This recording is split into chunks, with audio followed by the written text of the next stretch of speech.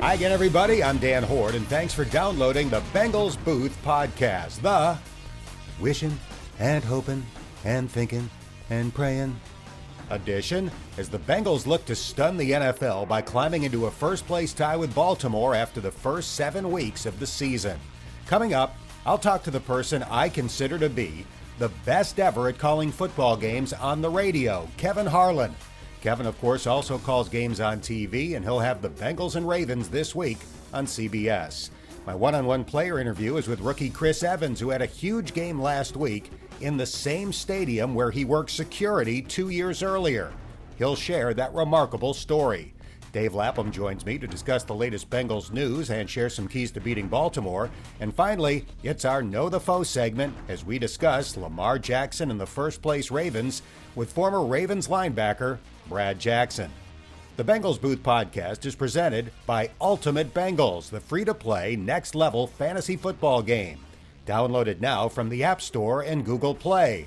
And here's a quick reminder that you can have the latest edition of this podcast delivered right to your phone, tablet, or computer by subscribing wherever you get your podcasts. It's the greatest thing since the kindness of Kevin Harlan. You'll hear my interview with him in just a moment, but first, a quick story.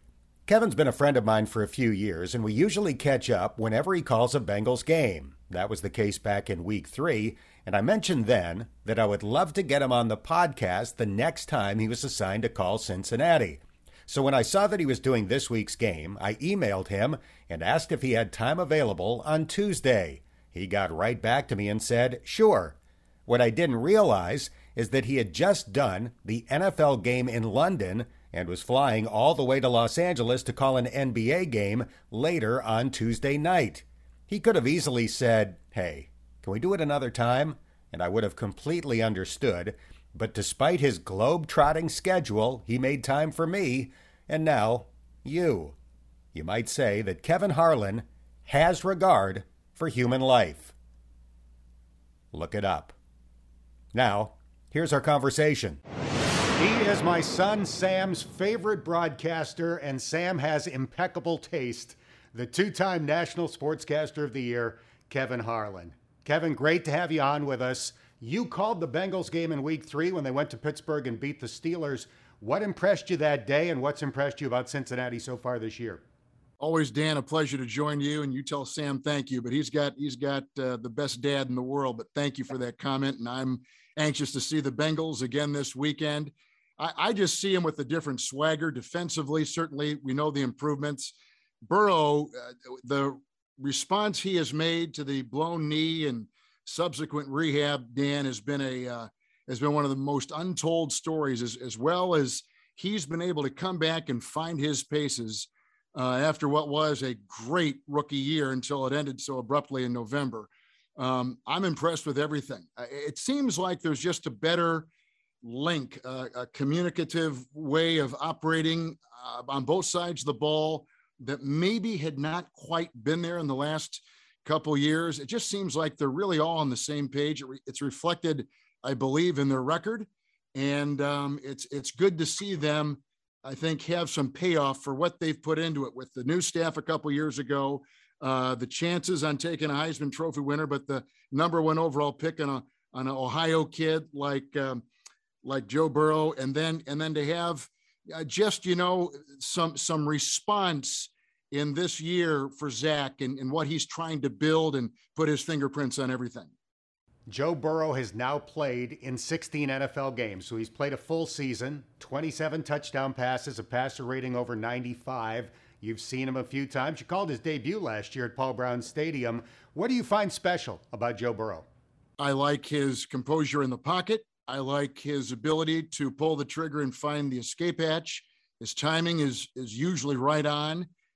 He makes the reads, I think, faster than a lot of second-year quarterbacks. But as you say, he's only really got one full season in his pocket. I think he's commanded the respect of the locker room, and you can see that by the way the team responds to him on the sideline and on the field. I love his demeanor when we get the close-ups through the face mask of a expression that does not change. He always seems to be, and that's what you want, right? I mean, you want a quarterback whose pulse does not quicken and whose pulse is basically the same, good player, bad, big completion or whatever. And he's got that, he's found that nice space. Now, listen, this kid's going to play many years in the NFL, hopefully all with the Bengals. But if the early returns are anything to gauge on what's ahead, I mean, this is going to be a wonderful story, a paid off #1 overall pick, and a nice continuation of what he finished at LSU and has started in the NFL. He is a special quarterback, and you can see a foundational piece. We are visiting with the great Kevin Harlan. It's Burrow versus Lamar Jackson this Sunday in Baltimore. No player in the NFL has provided more great highlights over the last 3+ years than Lamar Jackson. And if there's a signature play so far, it was probably his 47-yard whirling dervish run at Paul Brown Stadium a couple of years ago. As you famously called it, he is Houdini. You've been doing this for a long time. Have you seen an NFL player more exciting than Lamar Jackson? It's hard to compare. I mean, I know people will drift back to Michael Vick, Randall Cunningham, and I hope they're not doing it because they were runners almost first before they threw. I think this kid is different. I do think he is still the single most elusive player at any position right now in the league. I think he has that God-given ability. I think also he's a football junkie. I sense, Dan, that he's a kid that loves a lot of time in the film room, extra practice time after it's all over, a lot of time in the books, studying the plays, a lot of questions for his coaches.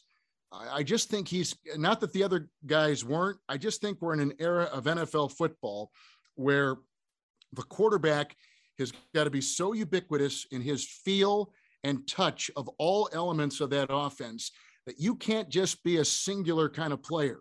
You can't be an A or a B. You've got to be like the entire alphabet. And I think he encompasses a lot of that. When he was drafted, it was, oh, you're getting a running quarterback. Can you change him? They thought, people, maybe they wouldn't, maybe they couldn't. But clearly he has shown he's got a huge appetite for the entire offense. Greg Roman is the coordinator. You're familiar so much with that Baltimore team and what they do and the quality of the coaching and the organization. They don't leave many stones unturned. Clearly they had to see something when he was playing at Louisville that he could hit this type of target. And he has, and I think it's only expanding. As high as I am on Burrow, and I am very big on him, I'm just as, or not more so, on Lamar. I think he has done everything that they've asked him to do and then some, and I don't think that story is near complete. So this brings together two of the wonderful young quarterbacks. Isn't it weird in this league? Roethlisberger's going to retire and Rodgers is soon to go and Brady's going to go and Breeze is gone and there goes Manning. And we lose all these names that are like historic NFL quarterback, high accomplished guys. And now we've got this whole other brand new wave, the Burrows, the Jacksons, the Murrays, all these kids are now filling in that supposed void that all these veterans were going to leave. It just goes to show you in this league with great coaching, the right pick and the right system, and then the right makeup of these kids coming out of school, there is every bit as much in that well as it was when the Mannings and the Bradys and the Rodgers were all drafted themselves. It's wonderful to see. It sure is. We're visiting with Kevin Harlan, who will call Sunday's game on CBS. The Ravens are in first. They're 5-1. The Bengals are in second. They're 4-2. Cincinnati about a 7-point underdog in the game. If the Bengals could pull off the upset, what do you think that would say about where Cincinnati is right now? Huge. I think it would say a lot because there is no team hotter right now than Baltimore. And with only a loss, and I did that game in Las Vegas, Dan, on Monday night to begin the season. And it was a weird, confluence of events that they lost. They played exceptionally well. No team has had a backfield as devastated. No team has probably lost as many key defensive players in a year's time. They lost Marcus Peters before that first game, out for the year. And then they lost Judon, who was a terrific edge rusher for him, to free agency. He went to New England. And those are two pretty big defensive signature players for him. So They've come back, losing their backfield. They got kissed with Latavius Murray being out there after his let go by New Orleans. Fits perfectly with their scheme and running the ball. So like everything has kind of gone back into place. We know they're a winning organization with a terrific resilience, certainly by what they've shown. And I think right now, no team is hotter in the NFL than the Baltimore Ravens. So if the Bengals go in there and can capture a division win, I think it puts on very firm footing a notice to the entire league. This is a different Cincinnati team, albeit with a young quarterback, and maybe overall with the years that Zach has been there, kind of a young developing program. But clearly they have hit on all the free agent, for the most part, all the free agent signings. The rebuild is intact. The direction is firm. And like I said, I think it sends a very distinct and loud message to the NFL. Final thing for Kevin Harlan. I do a college game on Saturday and the Bengals on Sunday. People think I'm busy. You did an NFL game in London last weekend. You're doing the NBA game tonight. You'll have the Bengals and Ravens on Sunday. How do you do it? Just like you do. What do you mean? What are you talking about? I follow you. I look at your schedule. Now, how is he going to get from that night game to the Bengals the next afternoon? I think about that all the time. Plus, I'm such a fan. So I am in that world following your travels. And boy, you've got two fun teams to call. It's not as, it looks a lot worse, I think, on paper than it really is. You prioritize. I know you do the same thing. You prioritize with what's coming up. You fill your head with as much as you can before the kickoff or the tip off, and you let it rip. And I think there probably is no other. I mean, there are only so many hours in the day, and then the other hours you're sleeping or eating or staying hydrated, which I know both you and I do. So, but listen, I think I speak for you. But we're both living the lives we dreamt about living, and feel so unbelievably lucky and blessed to be in this position to call multiple games and be in the kind of position we're in. This is what we dreamt of. So if we have understanding homes, and I think we both do, and families, they're letting us kind of live out this dream that you and I had both when we were 14 years old, and here we are in our 50s and 60s, and we're still doing it. I don't know if that speaks ill of us or like that they're nuts, but somehow, right, it all works, which we're very thankful for. Couldn't have put it any better myself. This has been a treat. It's always so great to hear your voice. Have a great call tonight in the NBA, and I look forward to seeing you in Baltimore. I'll look for you in the press box, Dan. You know how much I think of you. No one I respect more. Thank you for your time. And I am a big Bengals fan, but maybe a bigger Dan Horde fan. So it's always fun to visit. Thank you. Kevin will do a great job on Sunday, as he always does, but he will truly shine on Monday night when he calls the Seahawks-Saints game on the radio for Westwood One. He is the GOAT at calling football games on the radio. Up next, my one-on-one visit with rookie running back Chris Evans, who had a great game last Sunday in Detroit. And as we later learned, it was the perfect place for him to shine. Chris, anybody that stared at a light bulb knows that it takes a second or two for your eyes to adjust after that happens. That basically happened to you on your touchdown catch last week in Detroit, right? Yes, sir. Yes, sir. I was running, and I went through the lights, and I was kind of like, I kind of seen it come out, but I seen it go in the lights, but I didn't see it come out. And I just timed it up right, and just hopefully it came down with it. So, yeah. That's amazing. Did you basically put your hands in the spot that you thought the ball was going to be and more or less hope that it would stick? Yeah, I kind of like, it was kind of like a quick calculation of how, like the trajectory of the ball, how fast I was running, and when it'll go through the light, because I knew it was going to go through the light. So I just put my hands out and it was a prayer, really. I said on the radio that very few running backs in the NFL could have made that catch. Do you juggle? Were you a center fielder as a kid? Is there an explanation for why you have such good hands? I grew up playing quarterback, and then as soon as I got transitioned to my position was receiver. So I was receiver all throughout high school. Michigan, you know what I'm saying, was recruiting me as a receiver slot type of guy.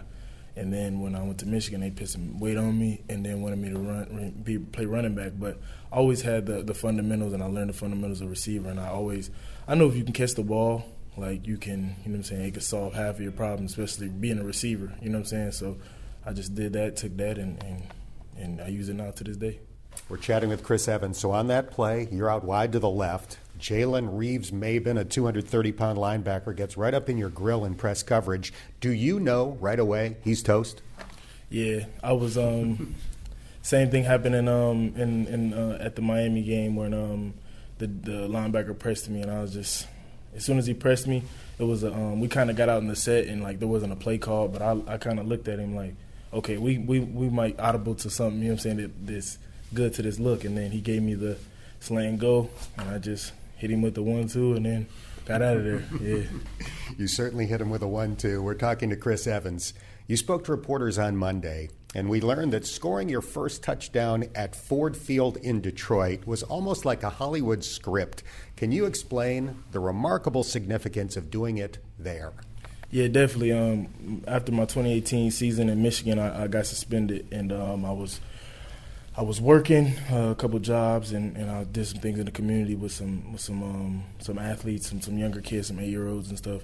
And there's a fundraising opportunity that we could go to Ford Field and help work the security and raise money for the program. So in 2019, I did that. Got to see one of my teammates play, Jabril Peppers, when it was the Giants versus the Lions. Got to see that, and I was always like, I'm going to be out there one day, you know what I'm saying? And I just got to get through this stuff, you know what I'm saying? I got to get through the process and stuff like that. So going to Detroit, I was so hyped for the game. I walked through, I told one of my teammates, like, man, I can't wait for this game. Like, I just can't wait for it. And those 8-year-olds that I was talking about, their parents got a suite at the stadium, and I got to score in the opposite end zone to where I was working at in 2019. So that just meant a lot to me, just so the kids got to see me score, and they was, you know what I'm saying, they was with me through 2019. So it was kind of, you know what I'm saying, it was good for me, and happy they got to see that. So in 2019, you're wearing a vest, working security. 2 years later, you're scoring a touchdown in an NFL game. Does that seem as amazing to you as it does to me? Yeah, I always, it was, during that 2019, it was hard to see it. It was really, really hard to see it. But I just try to, you know what I'm saying, keep the distractions out and just try to lock in. And just I really didn't think about it as much because I didn't want to, you know what I'm saying, like get emotional or nothing. So I just, you know what I'm saying, stayed locked in, and just because, like, who knew I was gonna like be here at this point in time? So I'm just blessed for the opportunities. So in addition to scoring the touchdown, you made 3 tackles in special teams and made a heck of a block, picking up a blitzing cornerback on a 53-yard pass to Jamar Chase. Was that block a big deal to you? Yeah, I think the block and the couple tackles that I had, I feel like that meant more to me because the touchdown, I've been doing that since training camp, so I don't think that was like a surprise to anybody. But the block is something that I really like been focusing on, and it's kind of hard to like get that opportunity because you can be out there, but like, you know what I'm saying, you might not get this, you know what I'm saying, you might not get an opportunity, so you always got to be ready. So when I seen him blitz, I was like, listen, I got one shot at this, you know what I'm saying, because I might not get another shot at this, and if I do, it might not be this, you know what I'm saying. So it's so much stuff going on. So, and I knew that the the geo role and what they're trying to, you know what I'm saying, and form me into, that was a big play for me just to prove them that I could do it. The Geo role. So you are wearing the number 25, Giovanni Bernard's old number, and at some point this year, the coaches gave you some clips of him showing off his ability as a blitz pickup guy. He was always really good at that. What did you learn from watching him? He was always at the right place at the right time. He's undersized, and there was some bigger. He had to block some defensive linemen sometimes, and he just knucked up and just blocked them. But most thing I learned about him is it's a mindset. You know what I'm saying? Like, you can't just go out there and like halfway do it. Like, if you're gonna do it, you got to take pride in it and anything that comes. And I think it's really in the preparation. You know what I'm saying? Because today's Wednesday. We had a day off yesterday. I kind of looked at the Ravens' blitzes, and it's like, I don't even like know where to start, like how, like and then, you know what I'm saying, and when you're out there, it's a million times faster, and then the guys are, Calais Campbell 6'8", and it's like a whole bunch of stuff going on. So it's just the preparation. I think it's the preparation and the mindset is what I learned from him. All right, last thing for Chris Evans. You share a name with the actor who plays Captain America. Do you have a favorite superhero that we should start thinking about for this Chris Evans? I don't know. I don't necessarily got a favorite superhero, but I like Batman. One thing I like Batman is because he doesn't have a superpower like necessarily like everybody else. So he kind of like is uniquely like getting it out the mud. You know what I'm saying? Like however he got to save the day, he saves the day, but he doesn't have any super speed or he can fly and stuff like. No, can he fly? I don't know. Not on his own. He needs, the Batmobile or the other things that help him do those things. Yeah. So he just making it work. You know what I'm saying, with the tools that he got, and he's saving the day. So that's why that's Batman for me. All right, well, we're going to flash the bat signal into the Cincinnati sky when we need a big play out of Chris Evans. How's that? Yes, sir. I like it. Appreciate your time. Congrats on a great game last week. Yes, sir. Appreciate it. The Bengals drafted Chris in the 6th round with a pick they acquired from the Houston Texans in March. They traded Ryan Finley to get that pick. The Bengals Booth Podcast is presented by Ultimate Bengals, the free-to-play fantasy football game. Ultimate Bengals will be awarding a weekly winner during the course of the season with tickets, autographed merchandise, and money-can't-buy experiences all up for grabs. Find Ultimate Bengals in the app stores now. Now time to bring in my broadcast partner Dave Lapham to discuss the latest Bengals news and look ahead to Sunday's game in Baltimore. Lap, I watched Inside the NFL last night, and your pal, Phil Simms, dropped this gem about Joe Burrow. When you watch Joe Burrow, you know what you're watching? You're watching the modern-day Joe Montana. He's smooth, he's athletic, even got a little better arm than Joe did. Sorry, Joe. But he's doing a lot of great things, Joe Burrow is. Before anybody says, how about winning a playoff game first? We all know it's going to be hard for Joe Burrow to match Joe Montana's career achievements. But Phil Simms, a Super Bowl MVP quarterback, says he sees similarities in watching them play. What's your reaction? I can understand totally what he's saying. They're both Joe Cool as well. I mean, they have the same type of demeanor. Joe Montana never changed expression. Joe Burrow never changed his expression. The more crunch time of a game, the lower their heart rate gets. I mean, they have a lot of similarities. I think Phil Simms is onto something, as he usually is. Plus, he is a great quarterback himself, so he knows what he's looking at there in terms of physical attributes that quarterbacks have and what leads to success and that sort of thing. And I can't disagree. And, you look at it and you say, man, what about the football intelligence? Joe Montana's was way up there. Joe Burrow's is way up there as well. I mean, there's a ton of similarities. Now, I just hope that Zach Taylor and Joe Burrow have the same kind of run that Bill Walsh and Joe Montana had. That would be nice.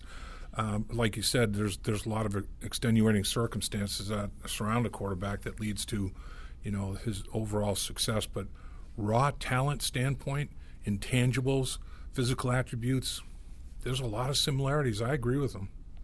Joe Montana cost you a Super Bowl ring as a player. It would be nice if Joe Burrow allowed you to call a Super Bowl title. Absolutely. He lost me a ring and also lost me a victory as a broadcaster when they lost Super Bowl 23 as well to Joe Montana-led the San Francisco 49ers. Bill Walsh and Joe Montana have some hardware like to have, that's for sure. All right, let's transition to Jamar Chase.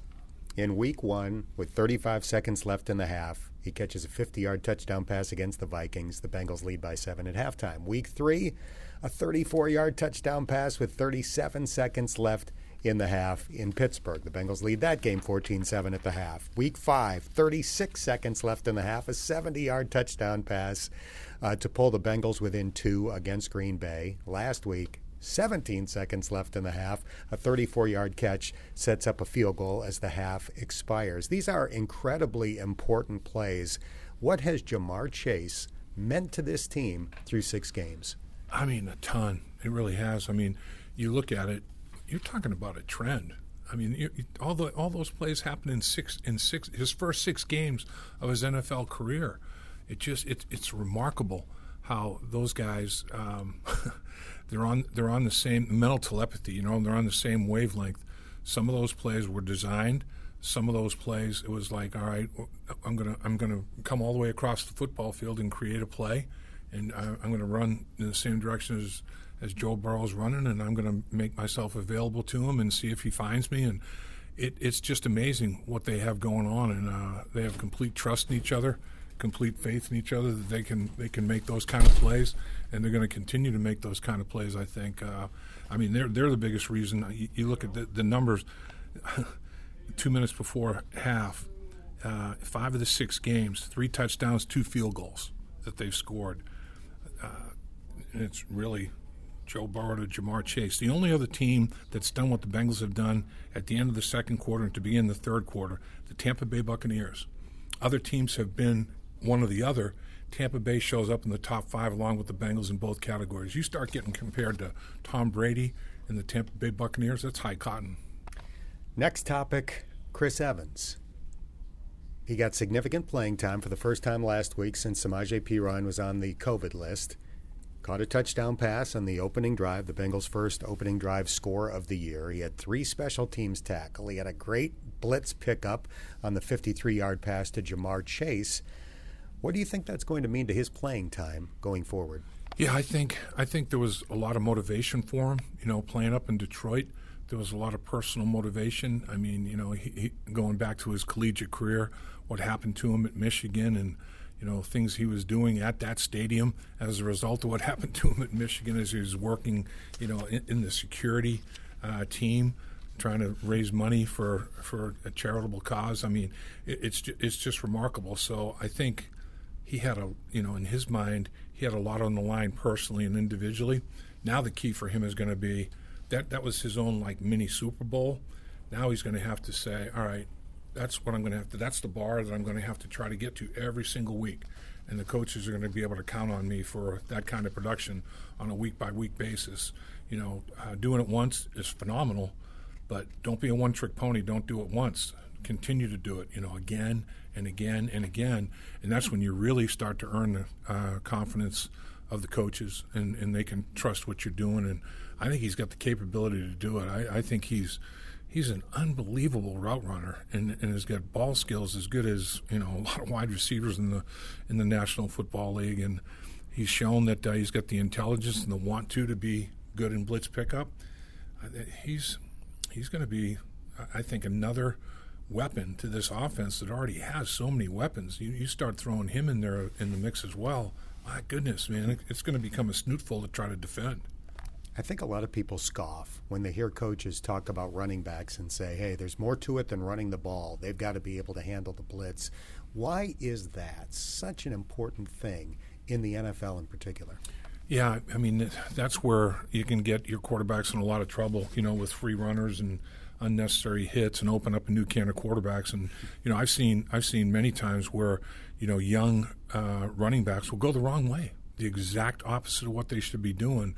They just totally, in their mind invert it and have those kind of issues. And you get guys that are just bearing down on the quarterback. And the quarterback initially thinks that it's going to get taken care of. So now it's like if there's a reaction at all, it's a very late reaction. It's like, oh, man, that was a brain cramp there, but there's nothing I can do about it now. So if that quarterbacks and coaches get queasy when those kind of things happen. So he has shown that he understands it, understands all the concepts that go along with why he's doing what he's doing in blitz pickup, and he's able to execute it physically. So that was the final component. I think now that they feel comfortable that he can execute that part of things, I think the sky's going to be the limit for him.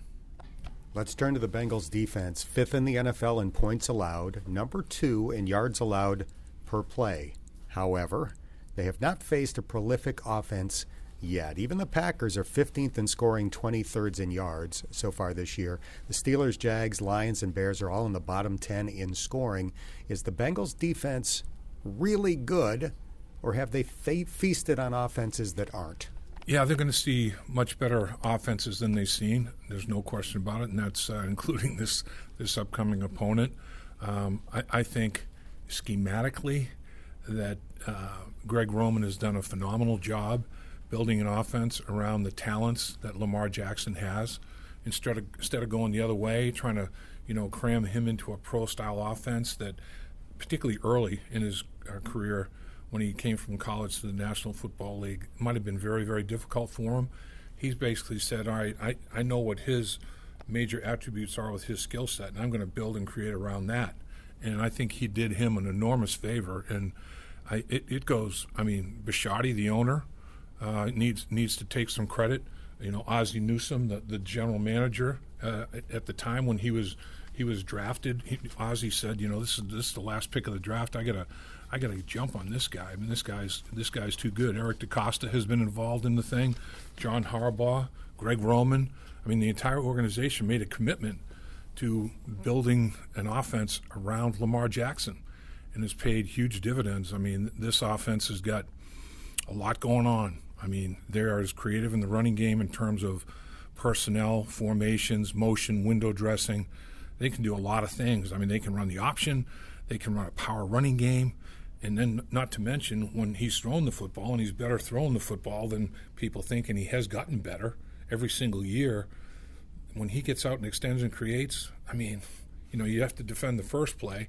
And then there's a second play a lot of times that you have to defend because it's Lamar Jackson doing what he's doing and the magic that he's spinning out there. So puts a lot of pressure on a defense. And this will be the biggest challenge the Bengals have had defensively in terms of, you know, trust your eyes, make sure that you're where you're supposed to be, when you're supposed to be there, and have confidence doing it, because hesitancy is the worst thing.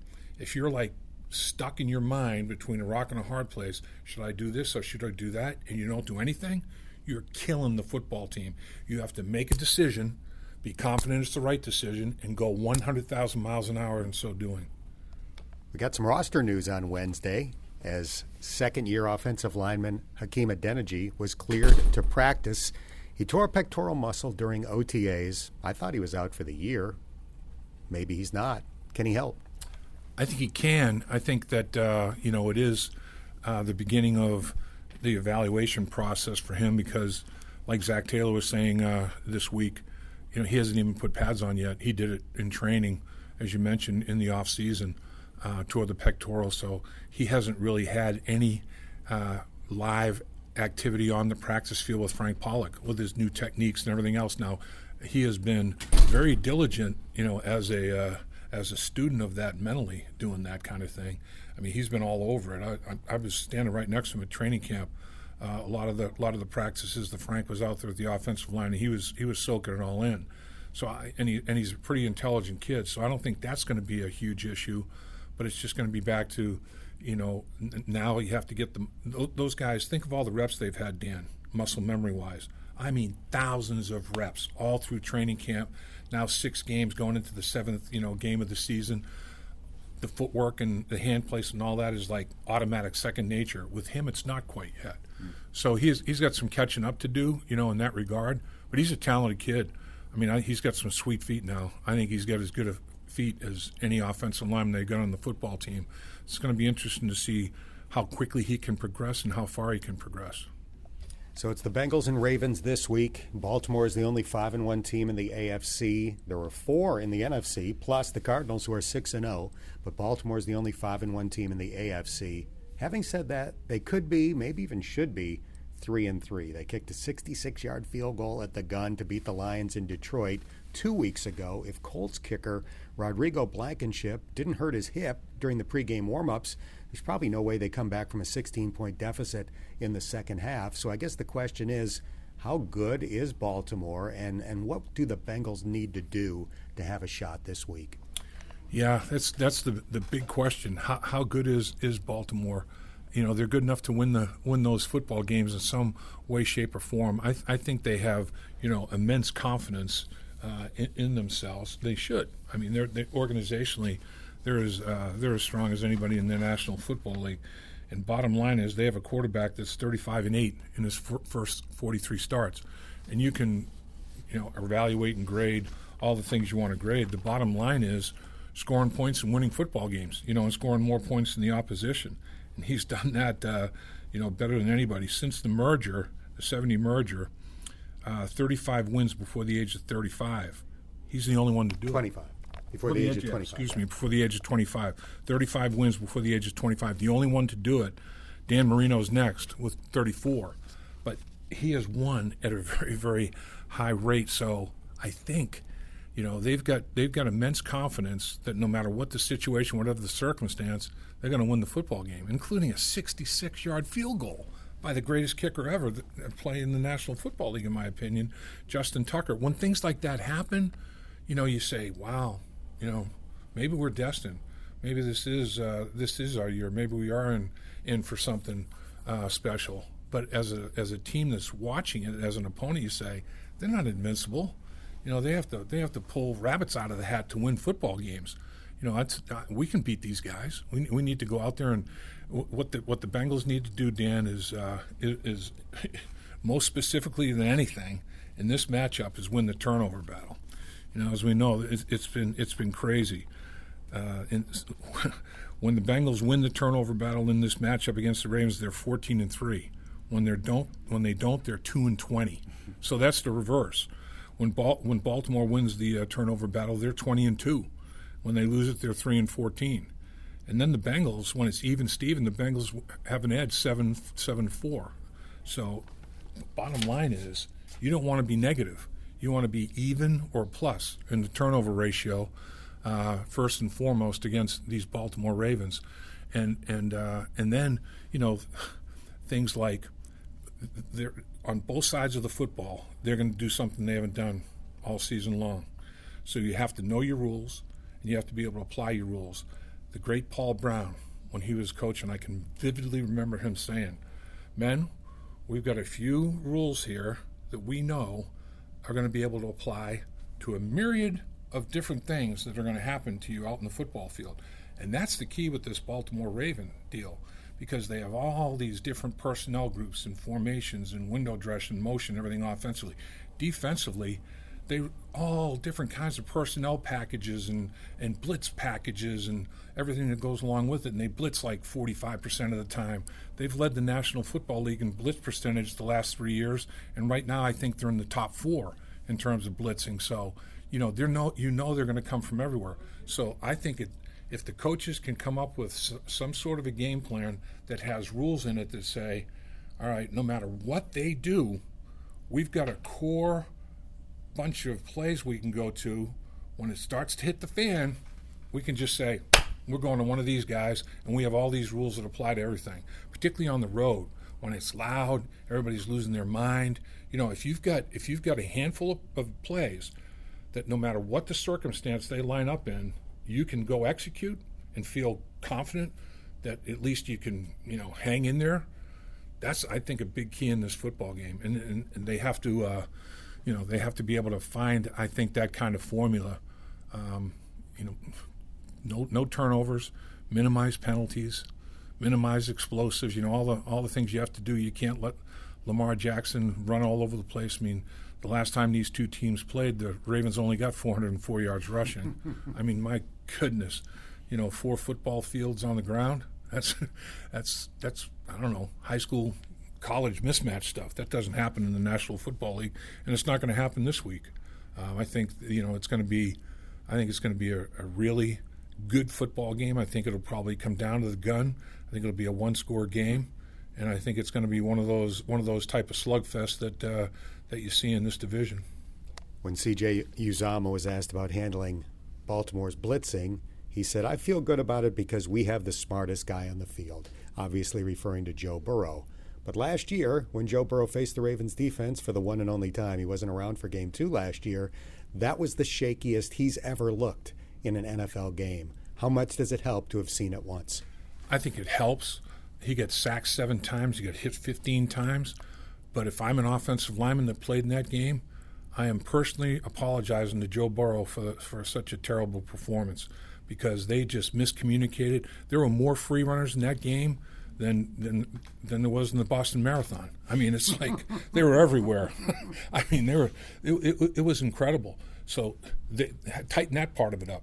And that's where, I mean, the communication and, first of all, on both sides of the football, recognition of what the hell they're doing to you and being able to communicate it up and down the line of scrimmage to each other and between position group levels defensively, that's going to be huge in this football game.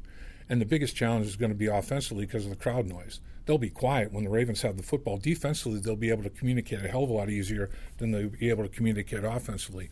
But recognition of what they're doing and be able to pass it along and communicate it out is going to be huge, because that was the biggest problem in that football game for Joe Burrow. Is he was ducking and dodging, bobbing and weaving. People were all over him, and then turned the football over as a result of it.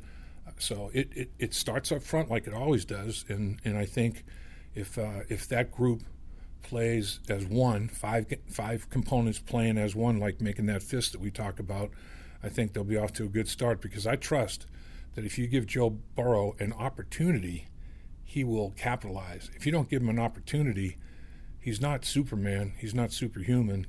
I mean, he can only do so much. It doesn't take much chicken poo to wreck the chicken salad, And there was a lot of chicken poo in the early stages of that football game last year.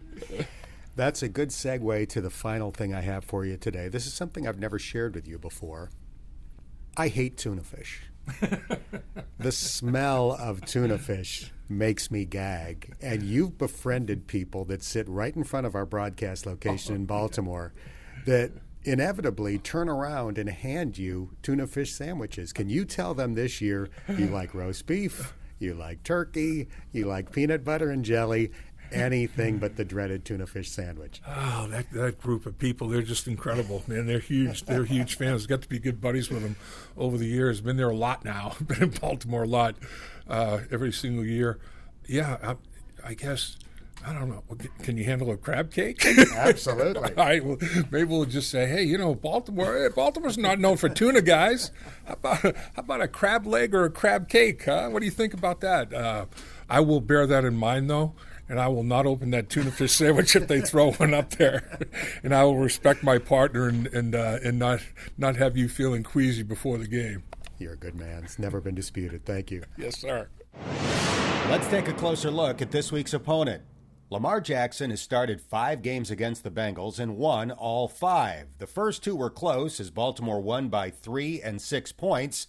The last 3 have not been close. The final scores have been 49-13, 27-3, and 38-3. This year, the Ravens are 5-1, but could be, maybe even should be, 3-3. Former Ravens and UC Bearcats linebacker Brad Jackson joined Lapp and me on the Bengals Game Plan show, and I asked him just how good he thinks this year's Ravens are. Well, the record is, as you guys know, it is what it is. You'd rather be 5-1 than 3-3 or 1-5. We all know how that goes. But right now, they're still figuring things out on defense. Wink Martindale, obviously, who grew up in Dayton and went to Defiance and was a Bearcat coach of mine when I played at the University of Cincinnati, is our great defensive coordinator here, at least for one more year, because he'll probably be a head coach in the National Football League in the next year or so. But the defense has kind of been struggling. There's no, other than versus the run, where they're third against the league, against the pass, which is probably going to be something that could be an advantage for the Bengals and Joe Burrow. Them being 25th in the league in pass defense has been kind of something that, has people scratching their heads, here in Baltimore. But, they stayed aggressive. You have, 14 sacks by 9 different players. 3 of those players with sacks are defensive backs. So, Wink is going to draw up, crazy, exotic, Rex Ryan type of schemes that come at Joe Burrow, who Marlon Humphrey said today, I don't know if you guys had a chance to hear it, but he gave a lot of praise to Joe Burrow from watching the film, to see that he is a tough guy, a guy that will stand in there and has actually improved from last year to this year in his reads and his throws. So a lot of compliments out of Baltimore. And even Lamar Jackson said today out here that, this is not a game that they can take the Bengals lightly, maybe in the past, because obviously the last, 3 games, I think it's been outscored 114-19. So, going into the bye week, Coach Harbaugh, and obviously the players are buying into that, the Bengals are something to be reckoned with, obviously, because the immense amount of talent that they have, on the offensive side of the ball, and the fact that, the defense has played pretty well, being 5th. I think you guys are 5th or 6th in the league right now, which, here we are in Baltimore, the defensive stalwarts, we're sitting around at 18. So, a lot of football left to be played, but that's the nutshell of what's going on. The offense is special. The defense is trying to come along, and obviously you already talked about Justin Tucker, the all-world kicker that has won the Ravens a few games with some, NFL record type of kicks, that he had in Detroit. I think one of the interesting mix as you're getting ready to play the Baltimore Ravens, you have to come out and be physical because the Ravens that's their mentality. They're going to hit you in the mouth.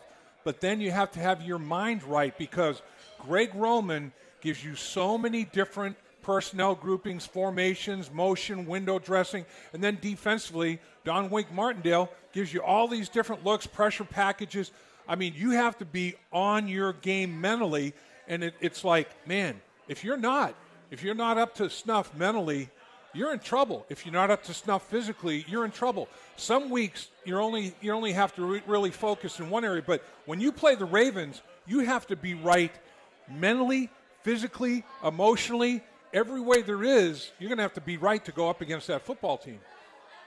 Yeah, and those are great points, Lap. I mean, and what you're talking about is what we all know is the toughest division in football, for years, and that's the AFC North. I mean, you're talking about you have to have those same type of, principles, discipline, toughness, being physical, making sure that you're handling your business and doing your job. You have to do that versus Pittsburgh, versus, Cleveland is now coming along, especially on the defensive side of the ball. You guys down there, in the Queen City, the Bengals, now they're not just like, okay, we can just roll out of bed and, let's just take care of business. They'll fold by halftime.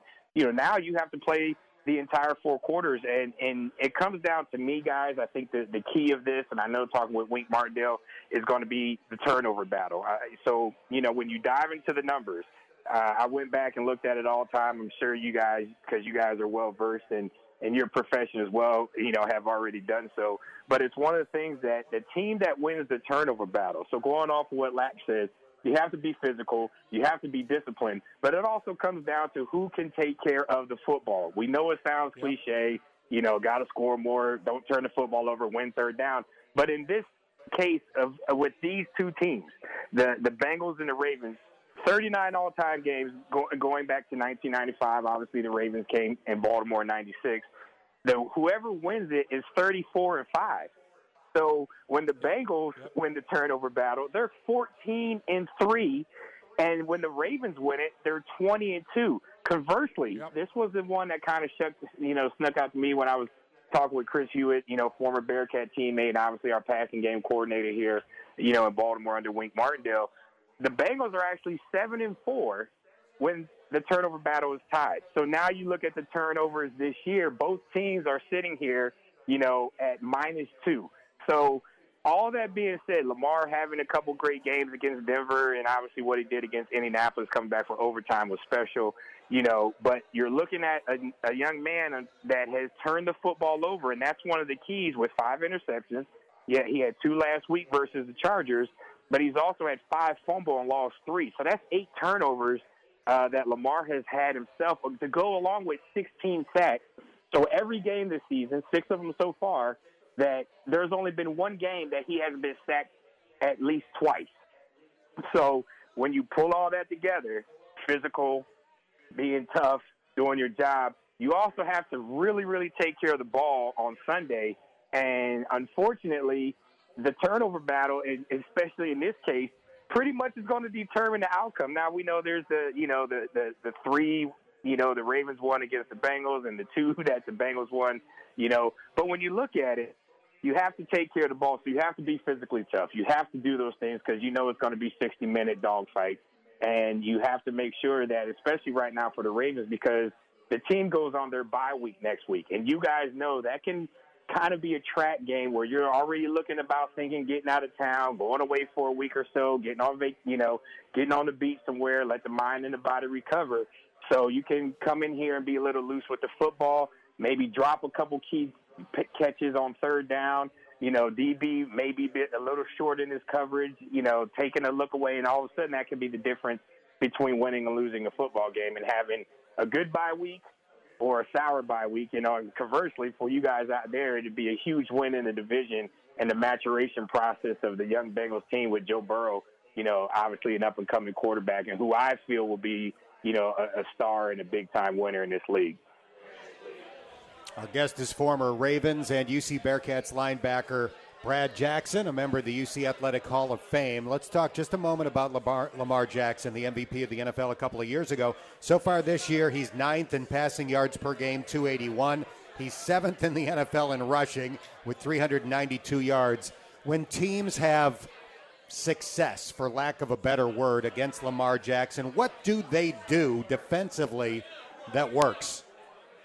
Well, the thing that works best is obviously you have to have your pass rushers be able to get upfield, but not go past the quarterback. You can't go rush after him even if it's a passing situation because, Lamar has the ability to break down defenses. Secondaries have the ability – they don't have the ability to cover that long. And then he's got a great, he's synchronized very well in a great relationship with what I like to call his two blankets. You know what I'm saying? We're about to be on Halloween and, the great pumpkin and all that type of stuff. And, thinking when you look at it, Marquise Brown, 32 catches, 486, 81 a game, 15, per catch. Mark Andrews, 34, 468, actually leads the team in reception, 78 yards. So of the 131 completions that Lamar has thrown, 66 guys have gone to these two players. So what do you have to do? You have to eliminate Mark Andrews because he's a huge weapon, and a comfort and a blanket almost like Linus had, with the Charlie Brown crew. That's his safety net. That's his safety blanket. And then Marquise makes big plays later, down the field. Not as many as the Ravens will want. But if you can keep Lamar, have defensive ends rush upfield, keep him in the phone booth, as we like to say, because as soon as you let Superman out the phone booth, he becomes Superman. But if you can keep him in the phone booth, he's just Clark Kent. That doesn't mean he's still not an MVP and a special player, but it makes it extremely difficult, and now he's throwing from different angles, not able to set his feet. Hence is why, a lot of teams have been able to get their hands on a lot of footballs. And as I just alluded to, 5 interceptions in 6 games, 2 versus Kansas City the second week of the season, and then 2 last week versus the Chargers because they did a pretty good job of keeping him in the box and then almost taking away the tight end until later on in the game. Final question, and appreciate your time as always. You're the best. Special teams, let's hit that all-important third phase. Chris Horton does a great job. Darren Simmons does a great job with the Bengals. The Ravens special teams, number 1 in the NFL, returning punts. Number 2 in the NFL, covering kickoffs. Number 3 in the NFL, returning kickoffs. They have the best kicker in the history of the National Football League, and Justin Tucker. Got one of the greatest punters of all time in Sam Cook. Special teams, have they been dominant this year in terms of establishing field position? Yeah, and that was going to be my third point. You were reading my mind, Dave, when you're talking about what could be the difference in this game. Well, one, we talked to me personally, I think it's turnovers, and then the other part is going to be the kicking game. You have to be physical offensively. You have to be physical defensively. You have to win third down on both sides of the ball. But it comes down to special teams. Devin Duvernay, the wide receiver, has done a fabulous job. Like you said, 16.6, almost 17 yards per punt return.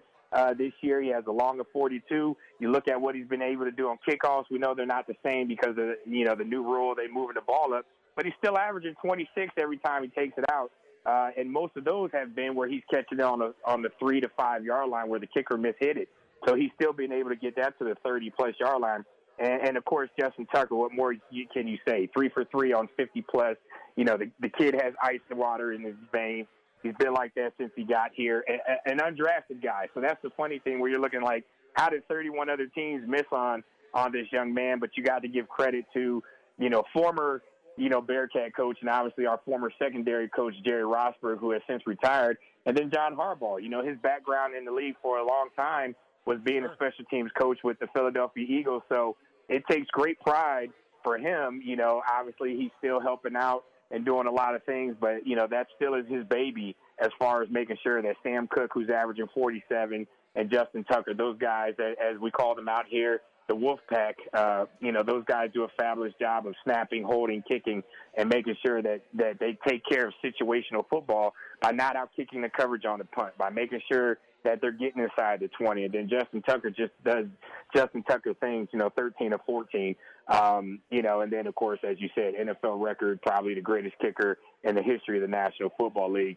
So the units are all working in unison. There's a lot of young guys, on this team that are willing to play special teams because that's their opportunity to get on the field. And it's kind of like if you do good on special teams, then you're going to get opportunities on defense, which was similar to what we had, during our great runs of great defense and great special teams, in 99, 2000, 2001. There was a lot of similarities of young players that, if you did good on special teams, you were going to get an opportunity to dress it and obviously be in certain packages defensively, especially on Sundays. And so the guys are taking great pride in that.